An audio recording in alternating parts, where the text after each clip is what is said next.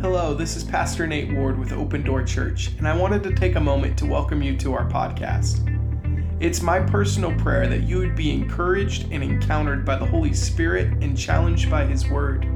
May the Lord bless you and stir faith as you listen to this week's message.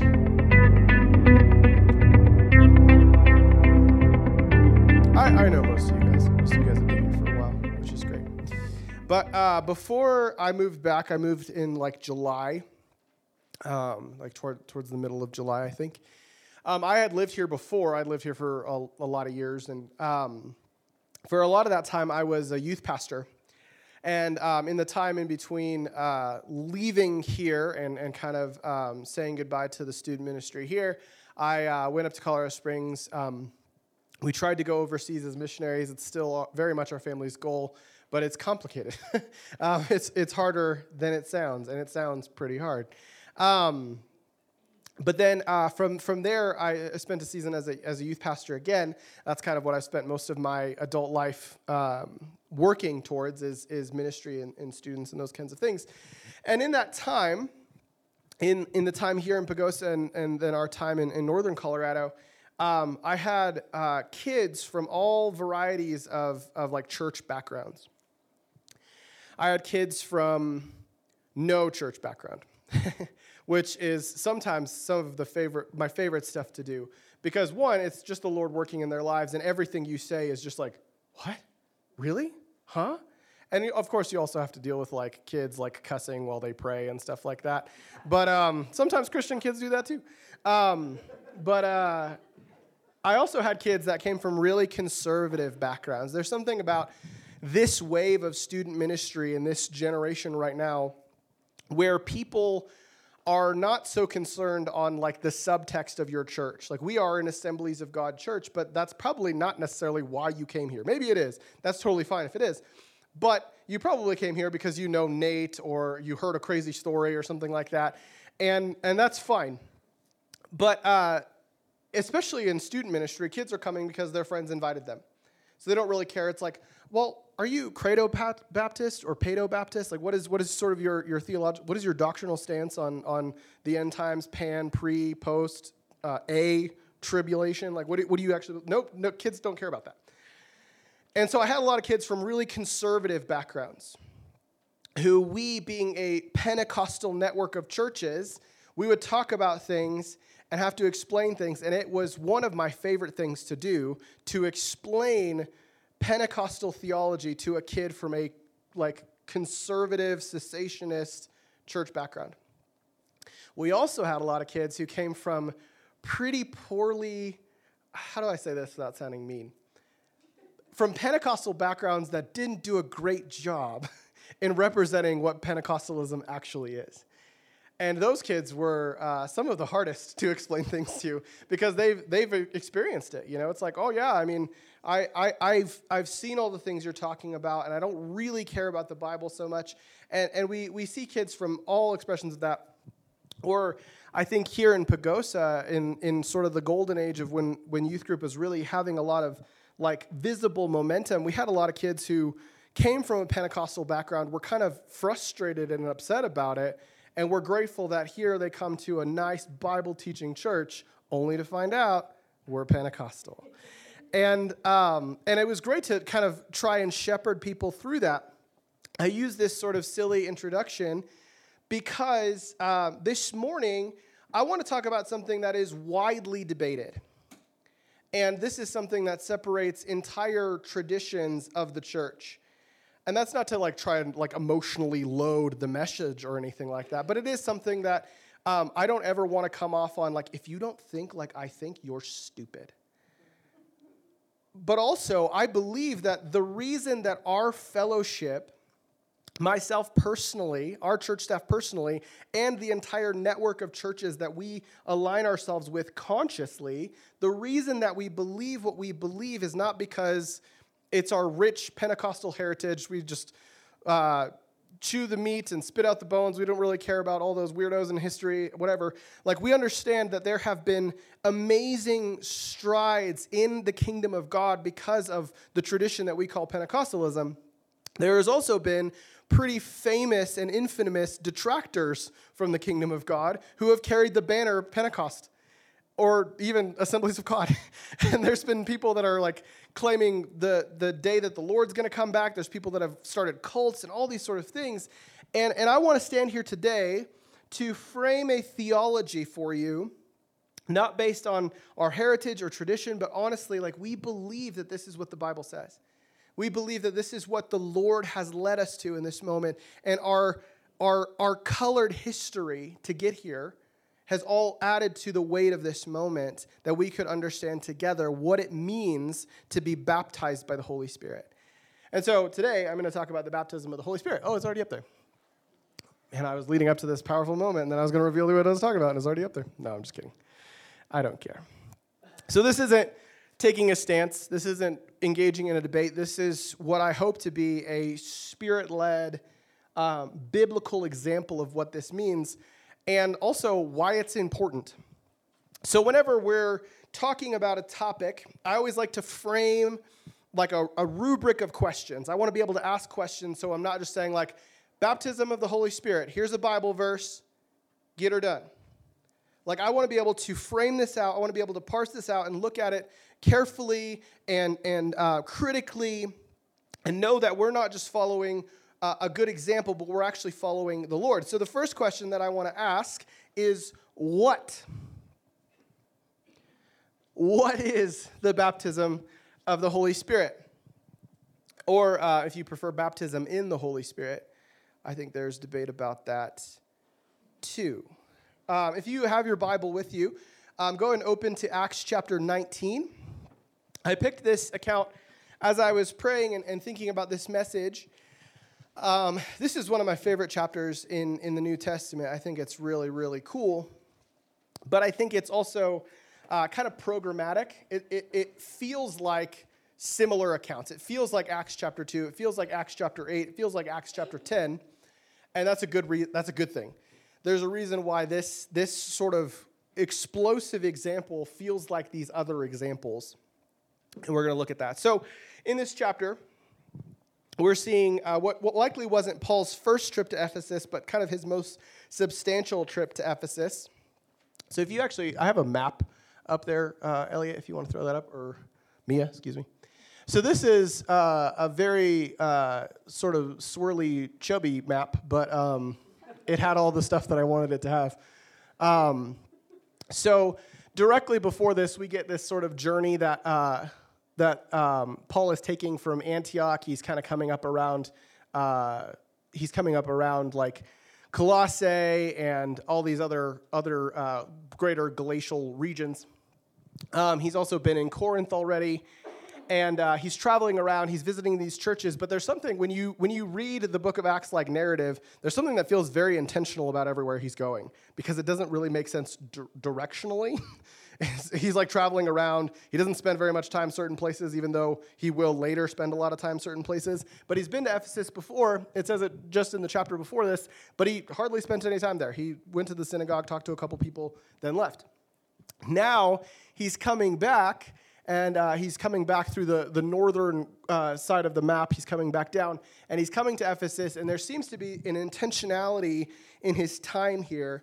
And I point that out, and I just love a good map. Who loves a good map? This isn't a great map, but I love a map.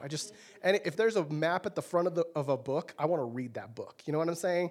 And like I like have my finger in the map every time. Like where are we now? I love a good map. Anyways.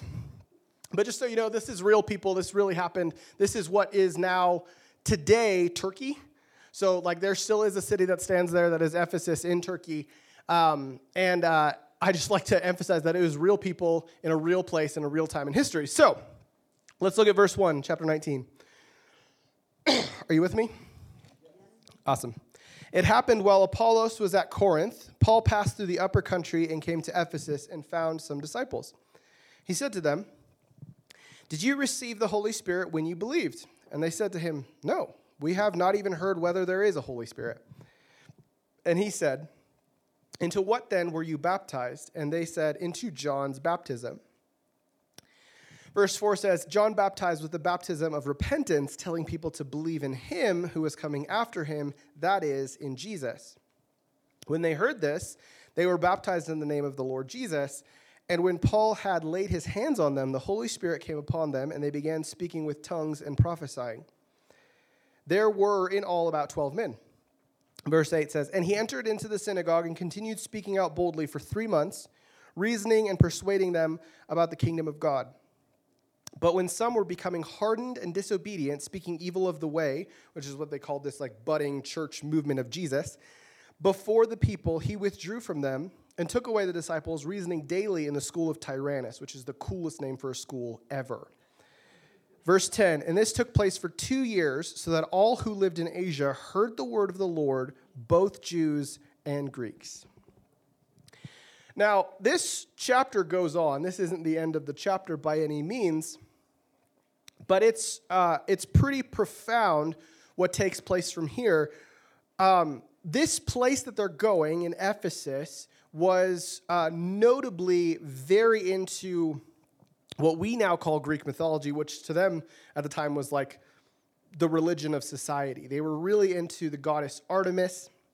There was actually a thriving silversmithing industry where they'd make personal shrines for people, and it was lucrative. Like people were making money off of people worshiping idols. There was a lot of money involved in this. They were also simultaneously really into witchcraft. There were books and materials and all kinds of stuff that they were doing to kind of supplement their lives. And generally, idolatry and witchcraft in the Old Testament was not kids wearing Metallica t-shirts playing Dungeons & Dragons. What it was people that wanted to have more children. It was people that wanted to have better economic status. It was people that wanted to experience these mystical things of the unseen world and actually have a real experience with them. And so these people were worshiping idols, doing things that the Lord would label as wicked and evil. And what ended up happening is that these 12 believers and Paul, reasoning in what they probably would consider like a public school, the school of Tyrannus, they saw a movement of the Holy Spirit that absolutely exploded in Ephesus. Because we have a unique example with Ephesus, because we see here the beginning of the church, that later on Paul would write a very affectionate letter to, that you may recognize as Ephesians. That he doesn't really rebuke them, but he encourages them, gives them great direction and great prayer, all these sort of powerful images that we read at like every wedding and all these powerful things that we look to and we love. And we see the beginning of this church here, and we see the momentum, the ripple of this church is that everyone in Asia hears about Jesus. And that's really intense. Can you imagine if a guest speaker came here and then stayed here for 2 years? That would be crazy. Came here, began reasoning with us, this small group of people, and then everyone in America heard about the gospel. Like, heard about Jesus.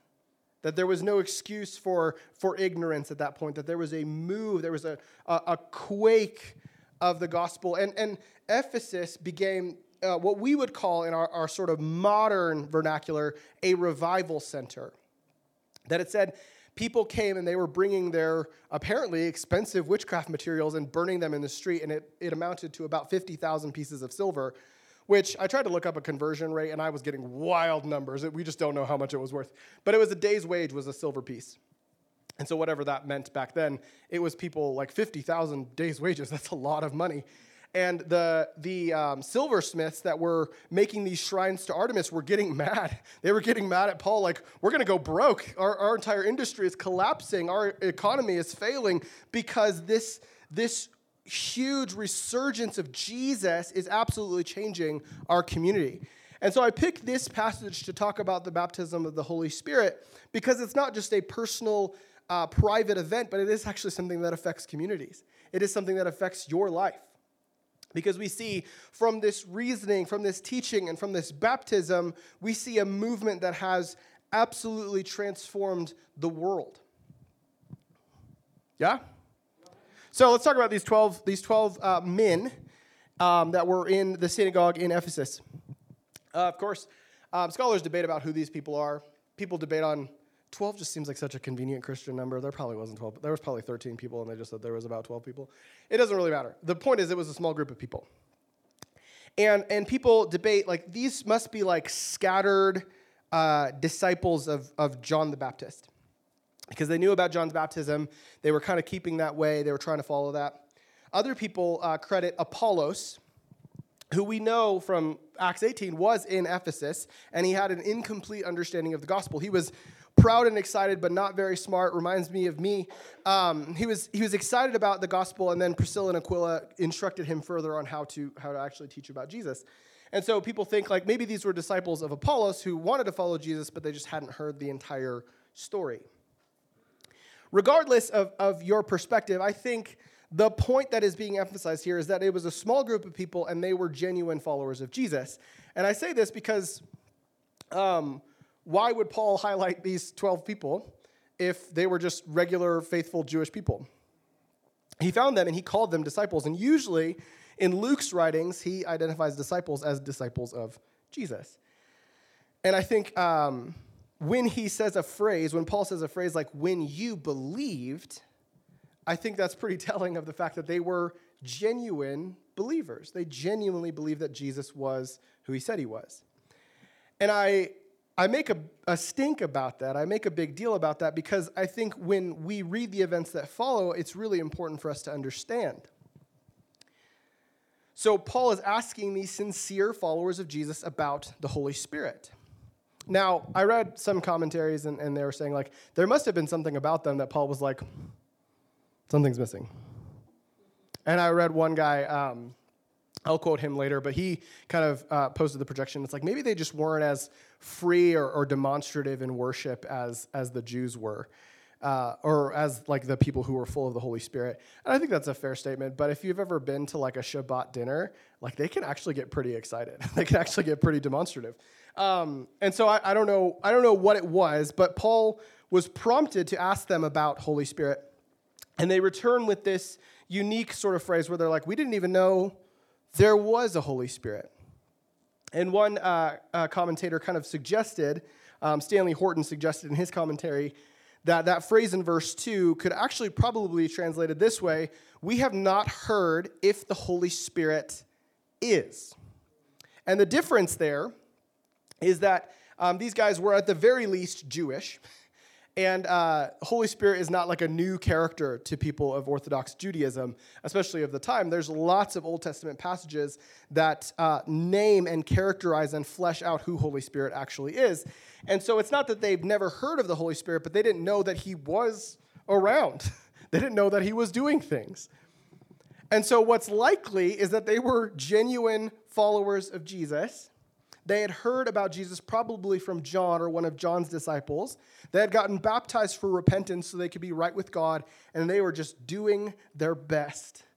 They were doing their best to follow Jesus and be faithful to him based on the words of the prophet. And so Paul comes in, and he's like, you guys have to understand, John didn't just talk about repentance for the sake of repentance, but it was repentance so you could know Jesus. Every time John was talking about Jesus, every time we have him recorded talking about Jesus in the New Testament, he mentions that one is coming after me. One is coming after me whose sandal I'm not worthy to unbuckle. And he is the one who will baptize you in the Holy Spirit and in fire. So this message of Jesus and this message of Holy Spirit were critical. We're critical to the ministry of John, and we're critical to the life of a believer. And so Paul begins to have this conversation with them. And this is where sort of the theological distinction starts to happen, is that I think the significance that we can see through a story like this is that there seems to be some sort of expression of the Holy Spirit that actually happens after you are converted. That these people were genuine followers of Jesus, and then they received the Holy Spirit. And so this comes at tension. So I'm going to put, if we could put John 20 up on the screen. Verse 21. So Jesus said to them, he's speaking to the 12 disciples, he's speaking to his core group, peace be with you. The Father has sent me, I also send you. Verse 22. And when he had said this, he breathed on them and said to them, receive the Holy Spirit. So we read that and we're like, man, when you are a regenerate, confessing believer, you receive the Holy Spirit. At the moment that you say yes to Jesus, this is the Romans 8 expression that you are a life in the Spirit. And I think that's beautiful. I think that's accurate. I think you can take that to the bank. If you believe in your heart and confess with your mouth that Jesus is Lord, the Holy Spirit lives inside you. But then, the same Jesus who says this in John 20, probably not very much long later, in Acts 1:8, he says this, "But you will receive power when the Holy Spirit has come upon you, and you shall be my witnesses both in Jerusalem and in all Judea and even to the remotest, Judea and Samaria and even to the remotest parts of the earth." So the disciples in John 20 were genuine Christians. But Jesus in Acts chapter 1 still told them there's something missing. He actually warned them and encouraged them to wait for the Holy Spirit, to wait for this power that was going to come upon them to witness. And Peter, this is the best gift that can be given to somebody that likes the Bible, is when the Bible kind of explains the Bible. I think that's one of the most useful. It's like, I trust the Scriptures, and when the Scriptures explain the Scriptures, I can trust the Scriptures. So, when Peter, full of the Holy Spirit, responds to the multitudes in Acts chapter 2, we see there's this dynamic, emphatic phenomenon that happens. And I use those kind of words because I hope that just like pricks your imagination, because it wasn't just like, oh yeah, church was a little loud that morning. It was wind. It was fire. Like, not like, oh, I felt the fire. No, people were looking and were like, oh my gosh, fire, like actual fire. People were speaking, and probably very loudly, in languages that they did not understand. So much so that it gathered a large group of people. And then Peter, filled with the Holy Spirit, decided to address that entire multitude. And he explained the phenomenon as like, this is not occult weirdness. This is not drunk people at 9 o'clock in the morning. What this is a prophecy long since forgotten and neglected from Joel. And he explains this. So let's look at Joel 2.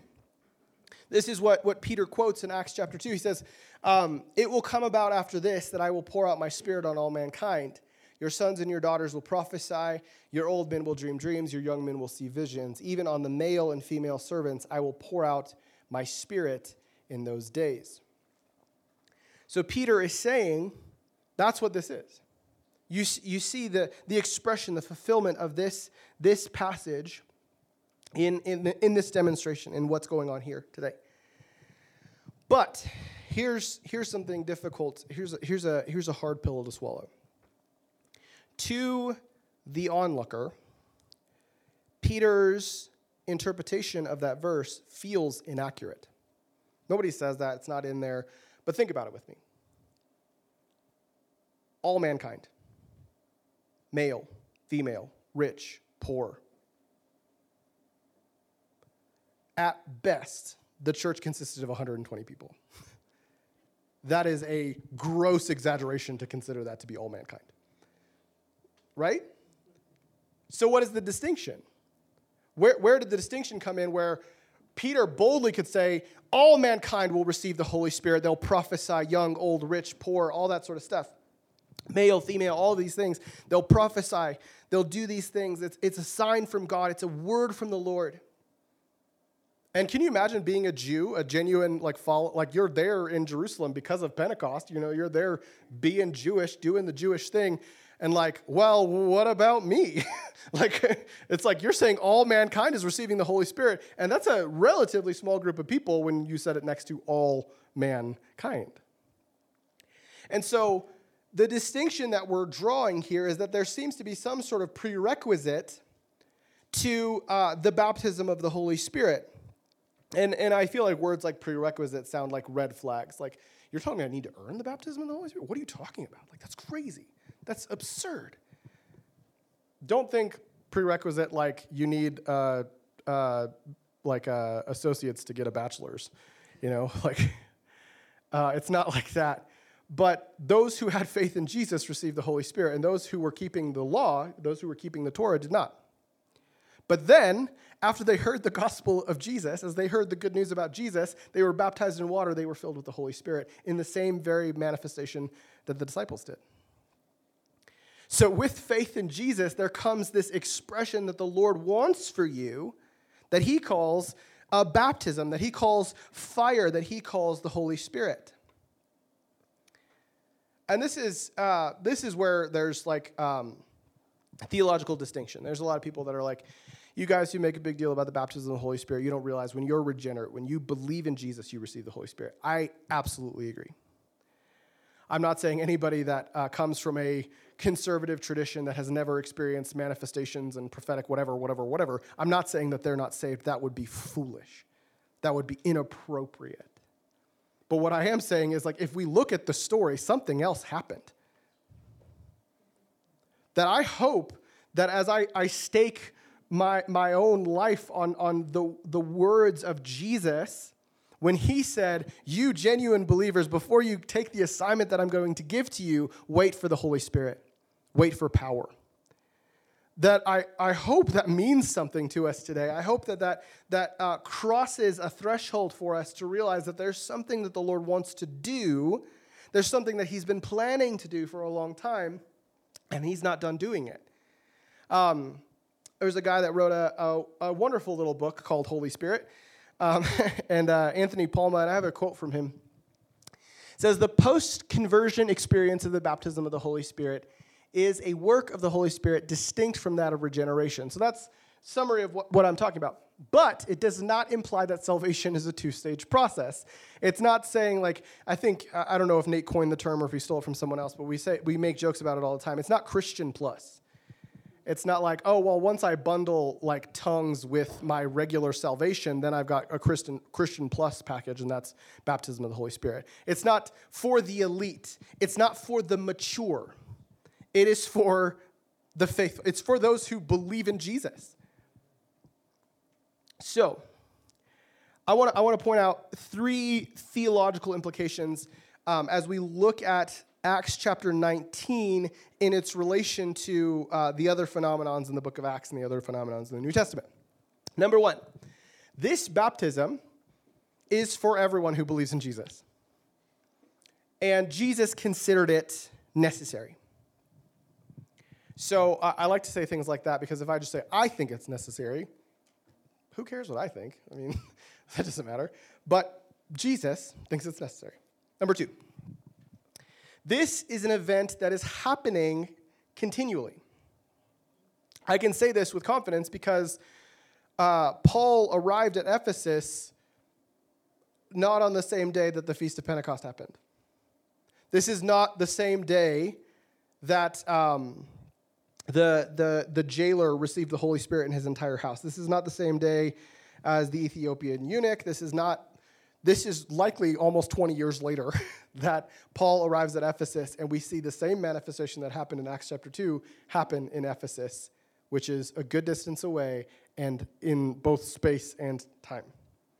This is not something that God intended when he spoke those words through Joel to happen in one instant and then be over. This is something that he intended to happen over and over and over again to those who received.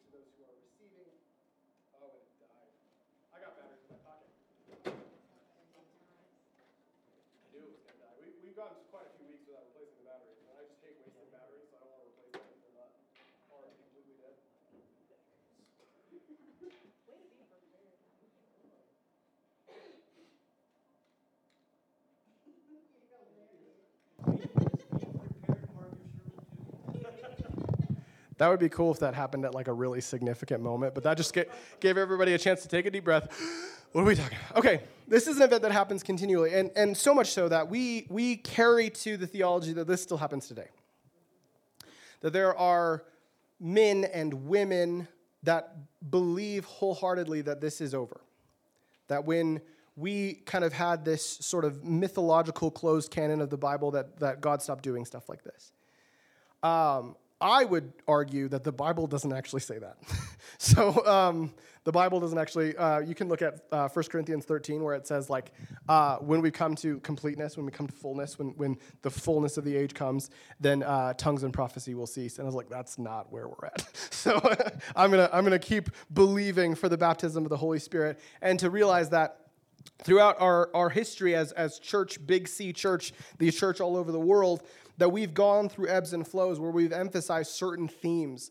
If you can imagine, there was generations before us who didn't really think the Great Commission that was that big of a deal and like sharing the gospel with other people. It's like, how do you fall out of that theme of like sharing the gospel? But it's true. If you look at church history, there's churches that are multiplying by having babies, not by actually telling other people about Jesus, you know? But we see what is considered like new Pentecostalism to be a relatively recent movement, but I just consider that the grace of God, that he brought people together and said like, wait a second, the Bible didn't say that this stopped. Can we still believe that the Lord will heal? Can we still believe that the Lord will empower us to be his witnesses? And praise God for that. So, number 3. The specific responses are significant. And I draw attention to that. I think there's a reputation that we have as people that are a part of the Assemblies of God. Maybe I'm using terms like the Assemblies of God, and you don't even know what that means. We're a network of churches. We were planted for a purpose. That's why we have doctrine and bylaws, and we're not just Nate, who's 30, just making all decisions based on his own brain. Like we're a part of a network of churches that we're trying really hard to be faithful to the Lord, and thank God for accountability and responsibility, and that we're not alone. Sometimes in Pagosa it feels like we're alone, but we're not alone. We have really great leaders. We have really great presbyters and all this sort of stuff. But our reputation has been that we're tongues people. I don't know if you've ever heard that. Maybe not in those terms. But I had people tell me that, oh, yeah, I used to go to First Assembly, but they said that you had to speak in tongues to be saved, and so I just didn't think that was right, and so I don't go to church there anymore. And I was like, who said that?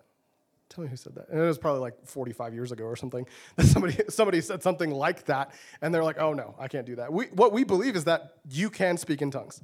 I believe that the baptism of the Holy Spirit will give you that gift, and I think it's for everybody. So, and I think that because that's what the Bible says. And so, and I have no stock. I don't make money from you speaking in tongues. We don't get to report that on our like statistics at the end of the fiscal year. Nate's like, we do report who's speaking in tongues. But the point is, that is not our ascendancy. That's not our goal, is to speak in tongues. Our goal is to be faithful to Jesus. So if we're tongues people because we want to teach the Bible and we want to teach that, that's fine. But I'm here to tell you, you don't have to speak in tongues to be saved. But I believe it's something that God wants for every person. And I believe when we see manifestations like this, like these sincere followers of Jesus who had incomplete revelation, we shouldn't pity them. We shouldn't be like, those poor little idiots. They didn't even know what it was like to be Pentecostal. Have you ever even waved flags in church before? Come on. Like, it's not like that. The point was, I hear in Paul's voice, if you can track with me for a moment, I hear sympathy. Like, oh, guys, there's more. You're not just going from repentance to repentance, but the Lord is going to give you power to obey him. I'm going to ask you a cheesy preacher question. Who needs power today? Who wants power to obey God? I want power to obey God because I am a very powerless person. And I would beg that you probably are too. So that was not in my notes, but I think it's worth saying. The specific responses are important, and I point that out because there's something that is deep entrenched in our heritage as believers in the United States that is dependent on this. So to clear the air, Christianity at its foundation is birthed from Judaism. I make this statement. Lots of scholars have made the statement that when Paul said yes to Jesus, he didn't convert to Christianity, but he pledged allegiance to Jesus because he was already trying really hard to follow God. And then he realized, like, oh, God, I've been following you incorrectly. Let me try and follow you. That these Jewish people who made up the foundation and the original pillar of the church, they were not somehow not follow. Like, how do I say that simply? That the foundation of our faith is Jewish. But none of you, if you decide to become a partner with Open Door Church, we're not going to make you become Jewish. It's just not a requirement. And this is what so much of the New Testament is dealing with, is these figures that in this age were called Judaizers, that were trying to make Gentile people who had authentic experiences with Jesus become Jewish so they could become Christians. They're telling grown men, you need to get circumcised so that way God will hear your prayer. And grown men from Gentile backgrounds are like, excuse me? And so there's this big council that happens in Acts 15 where these genuine leaders in the church are just debating this. It's like, how do we just haven't had to do this before. That these people are Gentiles, but they're following Jesus without doing the Jewish stuff. Like, what do we do with this? How do we reason this? The mic is passed to Peter, and Peter's like, guys, I was with you. I understand. But when I shared the gospel with Gentile people who were authentically and intimately drawn by the Holy Spirit came upon them, and he gave them manifestation just like he gave to us. If you look at it in Acts 15:8. And God, who knows the heart, testified to them, giving them the Holy Spirit just as he also did to us. Can we get verse 9 in there too? I don't think I have that, but can you grab that for me? Sorry. And he made no distinction between us and them, cleansing their hearts by faith. I feel like that is so powerful because what he's drawing the picture to is like they didn't have a different sort of baptism. They didn't have this sort of Gentile, Jewish light sort of baptism, but they received the Holy Spirit the same way that we did. And it's across the board. Even cessationist commentators are writing like, we believe that this was the prophecy in tongues, that the Holy Spirit came in power. They spoke in tongues. They spoke words prophetically from the Lord. And we knew like that's the same thing that happened to us. And so because of this stance that Peter takes in the midst of confusion and not sure how to proceed, that we today have had the opportunity to become Christians without becoming Jewish. That's like the main reason, I think, that like missionaries came to wherever our countries of origin are, you know. And I'm excited, you know. I think every time I meet somebody that's really into Hebrew roots, they always tell me that I am Jewish. Which is fine. I mean, I don't really know. I've never done Jewish stuff, so I don't really... I mean, maybe I am. Sweet. I heard that you can get a free trip to Israel if you can, like, prove you're Jewish. I think it's, like, $250, and you get to go to Israel for, like, 2 weeks if you can prove that you're Jewish. And I was like, well, then maybe I am Jewish, because that sounds awesome. I literally knew a guy that did that, and I was like, I didn't know that you were Jewish. He's like, yeah, kind of. Like, my grandma is, but I got to go on a free trip. This is awesome. But the point is, the reason that we were able to receive the gospel is because this sign testified that we are authentic followers of Jesus. And I think that's exciting, and I think that's worth not just like putting a blanket over the response, putting a blanket over tongues and prophecy and those kinds of things. It's worth it to pay attention because that actually means something to us. So, Pentecostal scholar Gordon Fee, he famously kind of summarizes the Holy Spirit and the activity of the Holy Spirit as God's empowering presence, that it is literally God. He is literally, personally, uniquely God, and he comes with his presence in power. Now, we're going to talk about different manifestations of the Holy Spirit, and I think that's usually where the mind goes, and we're like, well, what do you think about the difference between knowledge and wisdom, whatever. We're not really going to talk about that today, but before we get there, I want to talk about the next question, and the next question is why? I just got excited and sweaty and talked about what and spent 30 minutes doing that. Why? This is one of my favorite questions in all of Bible study and faith. What does it matter? So maybe we learned something, maybe we got a little excited. Why? What's the point? The point, I would argue, is Jesus. Because we all have to come to faith. Don't laugh. I'm being serious. We all have to come to faith in the same way. None of us came to faith because we spoke in tongues. I had a remarkably nerdy example that would appeal to maybe 2 people in the room. I'm not going to use it. Ask me about it later. It's not about like achieving some sort of spiritual ability. That's not what this is about. We all come to faith through Jesus.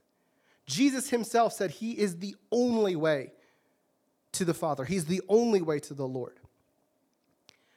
So the reason that we make much of the Holy Spirit, make much of the baptism of the Holy Spirit, I want to honestly confess is because of Jesus.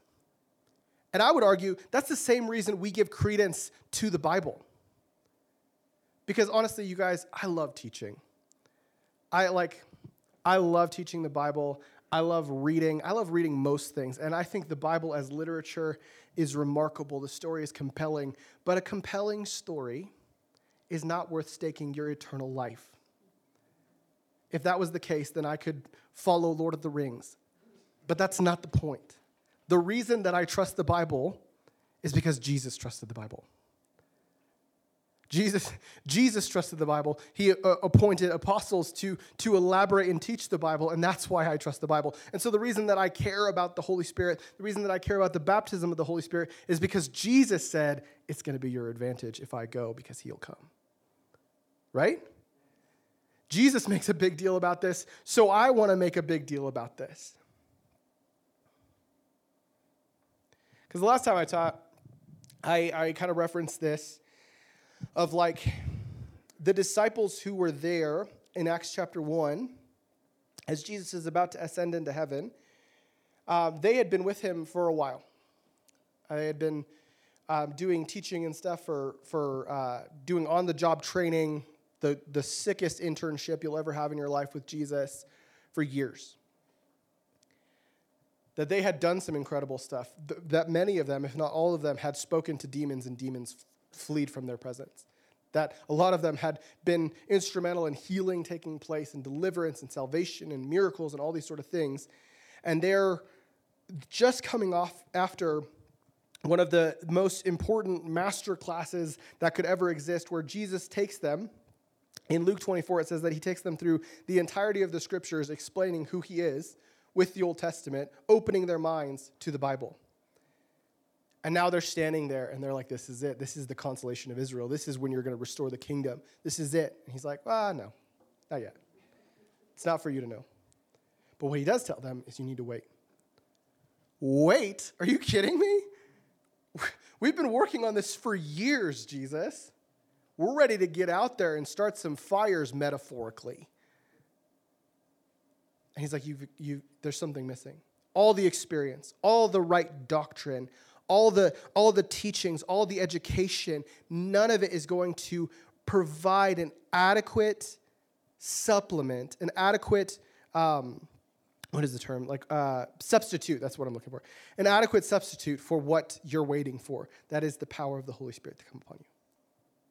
None of that other stuff is going to substitute for this. None of that other stuff is bad. Jesus didn't do that just to waste time and be like, there was something else. It didn't even matter. None of that other stuff is bad. I think that's really beautiful. I think we should contend to have our minds open to the scriptures. I think we should contend to do the things that Jesus did and follow him like the disciples did. But the point is that Jesus said that this was necessary and pivotal. Okay? So now here's a good question. How? So we talked about it. And I've said this before, and it probably is belaboring the point at this point. I've always struggled with messages where people are like, all right, it's impossible without faith to please God, so have faith. Go in peace. Bless you. It's like, first of all, please God. First of all, faith. First of all, have? What? What are you talking about? How do I have faith? What is faith? What does pleasing God look like? I don't know any of those terms. That's not what we're talking about today. But if I make a big deal about the baptism of the Spirit and then we don't talk about how to actually be baptized in the Holy Spirit, what are you going to do? Go home and be like, oh yeah, church was confusing. Communion was good, but the message, where do we go? What do we do? So, I don't know if you know this about me. I am prone to over-explaining. It's the way it is. I applied for a job a while back, and I listed my all-star team of references, people who I knew would say nice things. And everybody came back with saying, like, Adams, he's fine. He just talks a lot. And I get it. I'm aware it's a character flaw. I'm working on it. So I want to keep this direct. I want to keep this concise. What we see in the New Testament, what we see as the prescription that the Lord gives is faith and prayer. That you would believe and trust and pledge loyalty to Jesus, and that you would pray. Jesus even kind of like gives a little Easter egg to this in Luke 11, where he talks about fathers giving gifts to their children. You guys remember that story? Or he's like, if your son asks for an egg, you're not going to give him a stone. So even if you know how to give good gifts, how much more will I give you the Holy Spirit if you ask? And we're like, asking for the Holy Spirit? Whoa. Profound, beautiful. This is a good time to address what is probably rightfully called a heresy. For the sake of this morning, I'll call it a fallacy. It's just false. I don't think there's a lot of testament to this. But a lot of people, maybe not a lot of people, a group of people over time, and probably even still today, kind of prescribed as part of faith and prayer is also the laying on of hands by an apostle.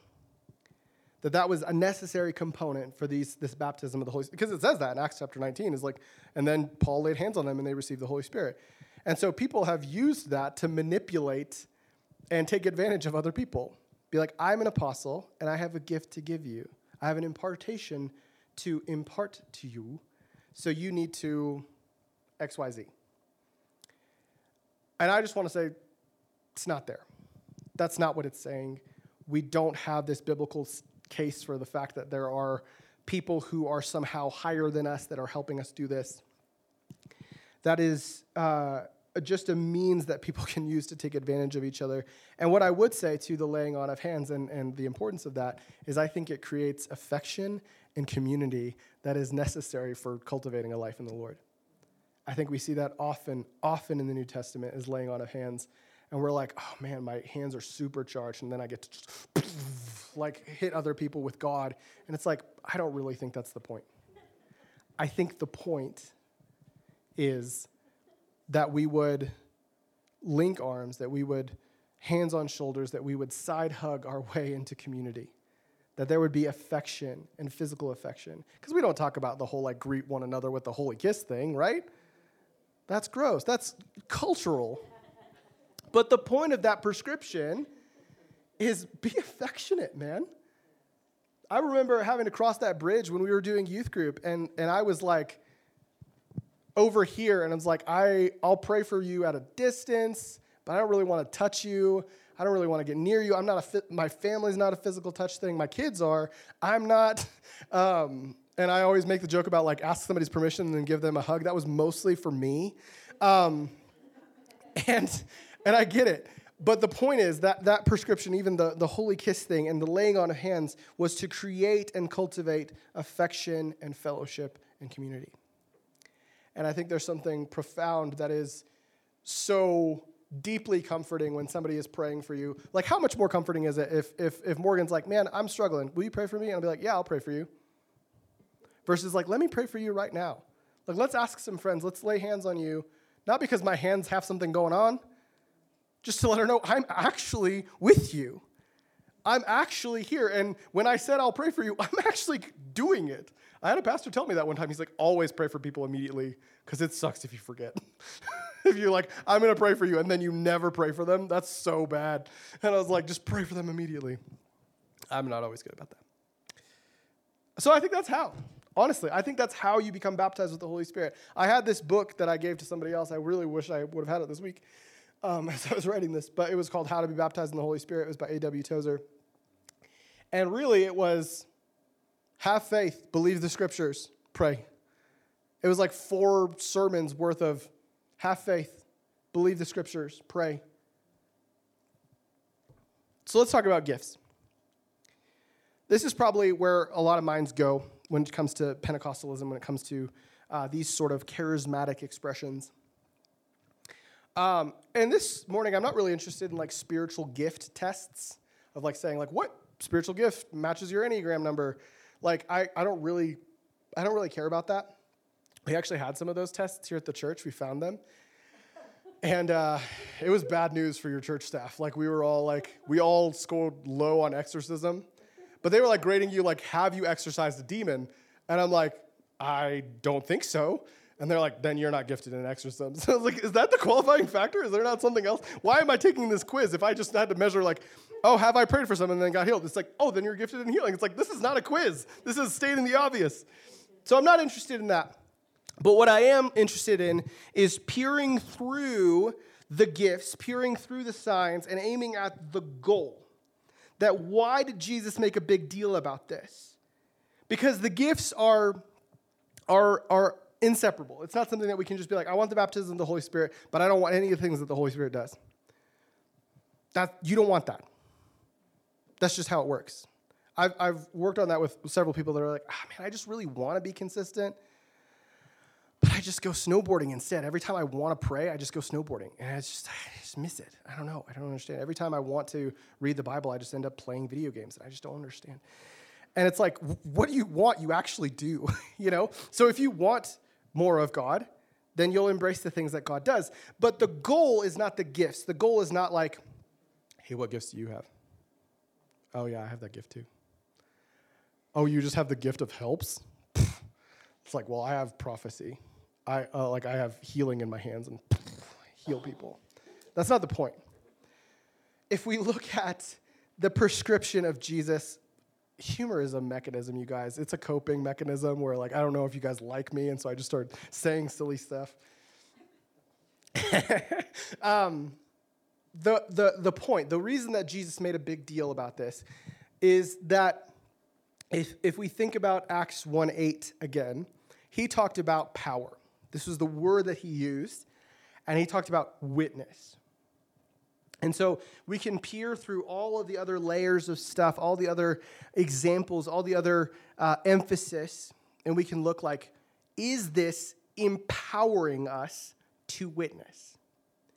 I think there are two dimensions of witness. I think there is, I wrote this in my notes and I was just reading it this morning. I said, the witnessing of Jesus and the witnessing of Jesus. And I realized I wrote the same thing twice, thinking that I said it differently. The point is to actually be a witness of Jesus, to actually witness him. And this is to mean to know God, that God's actually going to give you power in the Holy Spirit to know him. And we need it. We need that power to know God. The last time when I talked about the person of the Holy Spirit a few weeks ago, I talked about 1 Corinthians 14, where it says, like, if you pray in a tongue, you speak mysteries to God and you edify yourself. I'm like, what? That sounds amazing. It's this idea that he actually enables you. Like 1 Corinthians 2, it says that he, the Holy Spirit, searches all things, even the depths of God. Jesus said in John 16 that the Holy Spirit will come and teach us all things, that we can actually know God through the Holy Spirit. And the second dimension is that we would make him known through the Holy Spirit. That he's giving us gifts to know him, and he's giving us gifts to make him known. So today, if I say the word tongues and interpretation and that makes you sweat, really what we're after is knowing God and making him known. If prophecy is like, I've been burned by that before. Like, that's just, there's this guy that gave me a prophetic word and I just wanted to punch him in the throat. He didn't know me. He didn't know what was going on. That's so inappropriate. I just want to tell you, like, I am sincerely sorry for people that abuse this stuff, for people that fight the leadership of the Lord, or people that misunderstand. But the point is to know God and to make him known. So let's look at the Bible. I actually have that in my notes, so that way I make sure that I look. No, I'm just kidding. 1 Corinthians 12. This is widely debated passage, and people get confused, 12, 13, 14. And I can't say, like, I'm not confused. I get it. It's hard. I get it. But I think this is worth pointing out. So let's start in verse 4. This is, again, Paul speaking to the church in Corinth. He says, now there are a variety of gifts, but the same Spirit. There are varieties of ministries and the same Lord. There are varieties of effects, but the same God who works all things in all persons. But to each one is given the manifestation of the Spirit for the common good. For to one is given the word of wisdom through the Spirit, and to another the word of knowledge according to the Spirit. To another faith by the same Spirit, and to another gifts of healing by the one Spirit. To another the effecting of miracles, to another prophecy, and to another distinguishing of spirits, and to another various kinds of tongues, and to another interpretation of tongues. But one and the same Spirit works all things, distributing to each one individually, just as he, being the Lord, wills. I think one of my favorite phrases here, I share this because it is a list. We have a couple of these lists, and I hope that list provokes your imagination where you're just like, what? Is this what the church is like? Is this what the family of God is like? Is these kinds of things? I hope that provokes your imagination. But the thing that really sticks out to me is verse 7 where it says, but to each one is given the manifestation of the Spirit for the common good. That the point isn't I want to be a healer so I can heal so people think I'm a healer. Or I want to be a prophet so I can prophesy and people know that I'm a prophet and I can put that on my business card and I can get invited to churches and stuff like that. That's not the point. The point is the common good. The point is the church that knows God and makes him known. And for a lot of us, these gifts feel that'll slow us down. It's can we just do deeper project? Can we just do the quiet Wednesday prayer meeting? What about all these other things? That seems hard. What if I say something and I'm wrong? I think something that is so good for us is to understand when Paul is saying this to the church in Corinth is not elite and mature and doing great. They have a litany of issues that he's having to address and rebuke actively. Yet he opens the book saying, in you, there is no lack of any gift. So these gifts are not once we've graduated past the Bible and communal accountability, once we've graduated past those things, then we get into prophecy. Then we get to decide what's the difference between knowledge and wisdom. And we get to start sharing people's dirty laundry from the microphone on Sunday morning. Then it gets real. No, this is a tool for us to grow. This is a tool for us to mature before the Lord. This is a tool for the common good. And honestly, this is a theory. So don't write this in your personal doctrinal statement that's on your fridge at your house. This is a theory. I think that manifestations of the Spirit are difficult because it provokes diversity and tension. Because if I went to a church where I got along with everyone and we had all the things in common and we agreed on everything, that's not really unity. That's segregation. I know that's a poignant word, but it's the reality. When I just go places where everything clicks and everything makes sense and everything's easy, one, that place doesn't exist. Eventually, some dork's going to speak from the pulpit and say something I don't know about that.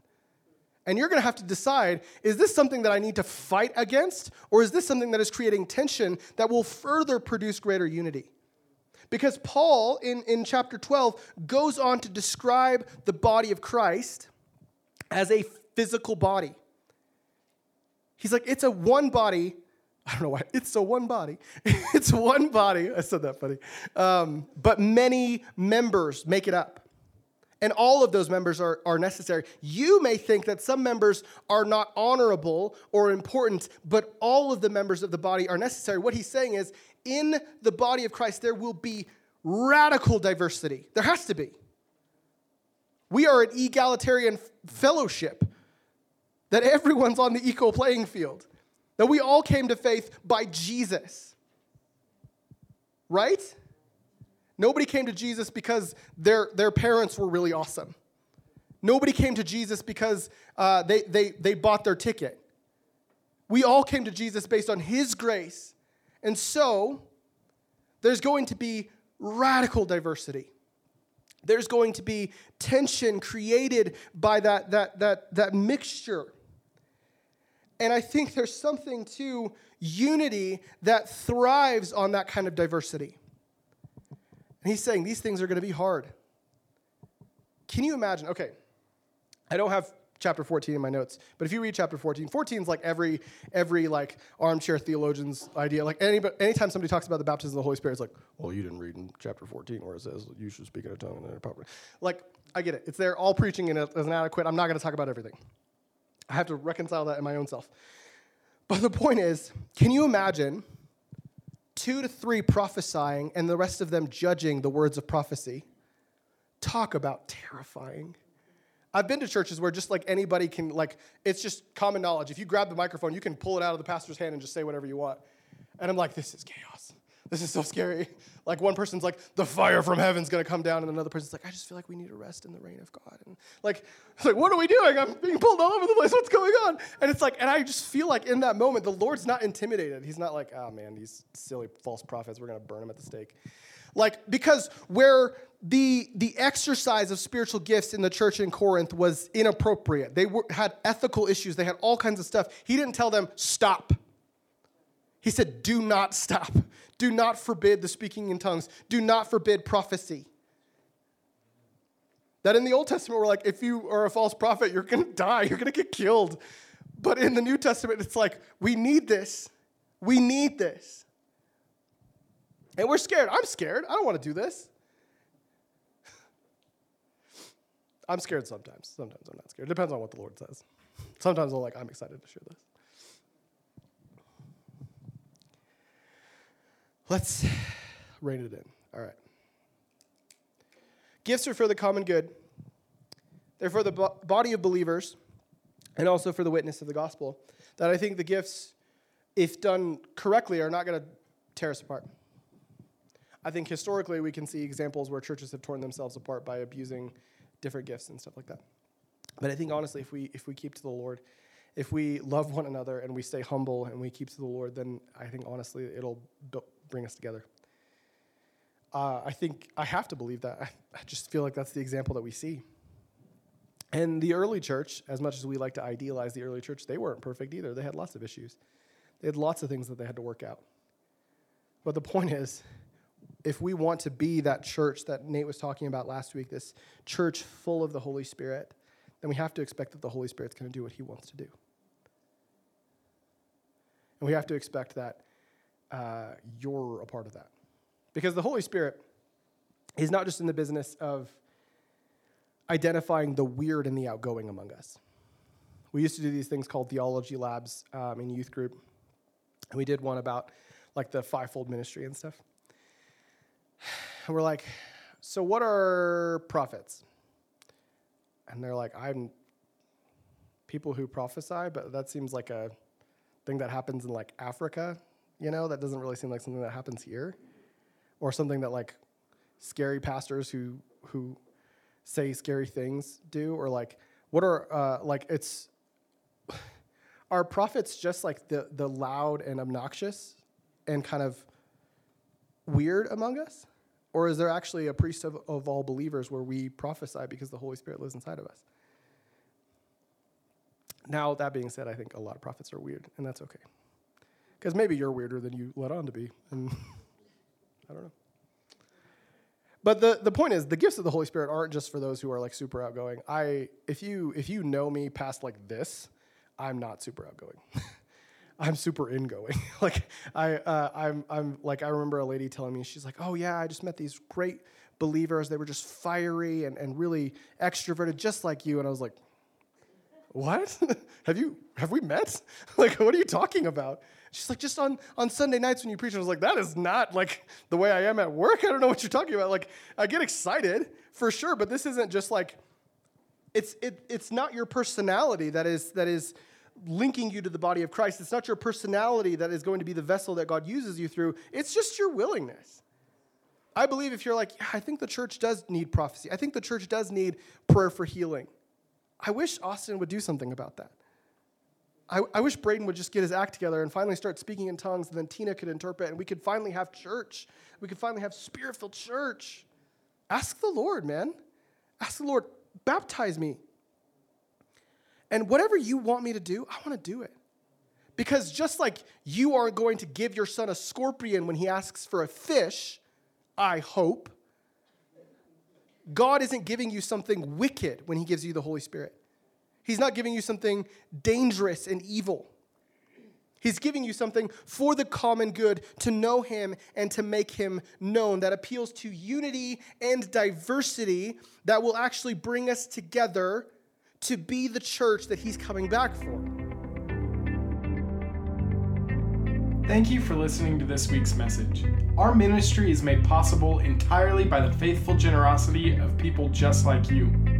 If you were blessed by this message and would like to partner with what the Lord is doing in Pagosa Springs, visit us online at www.opendoorpagosa.com. Here you can give, see our service times, and stay connected with Open Door Church. We hope to see you soon.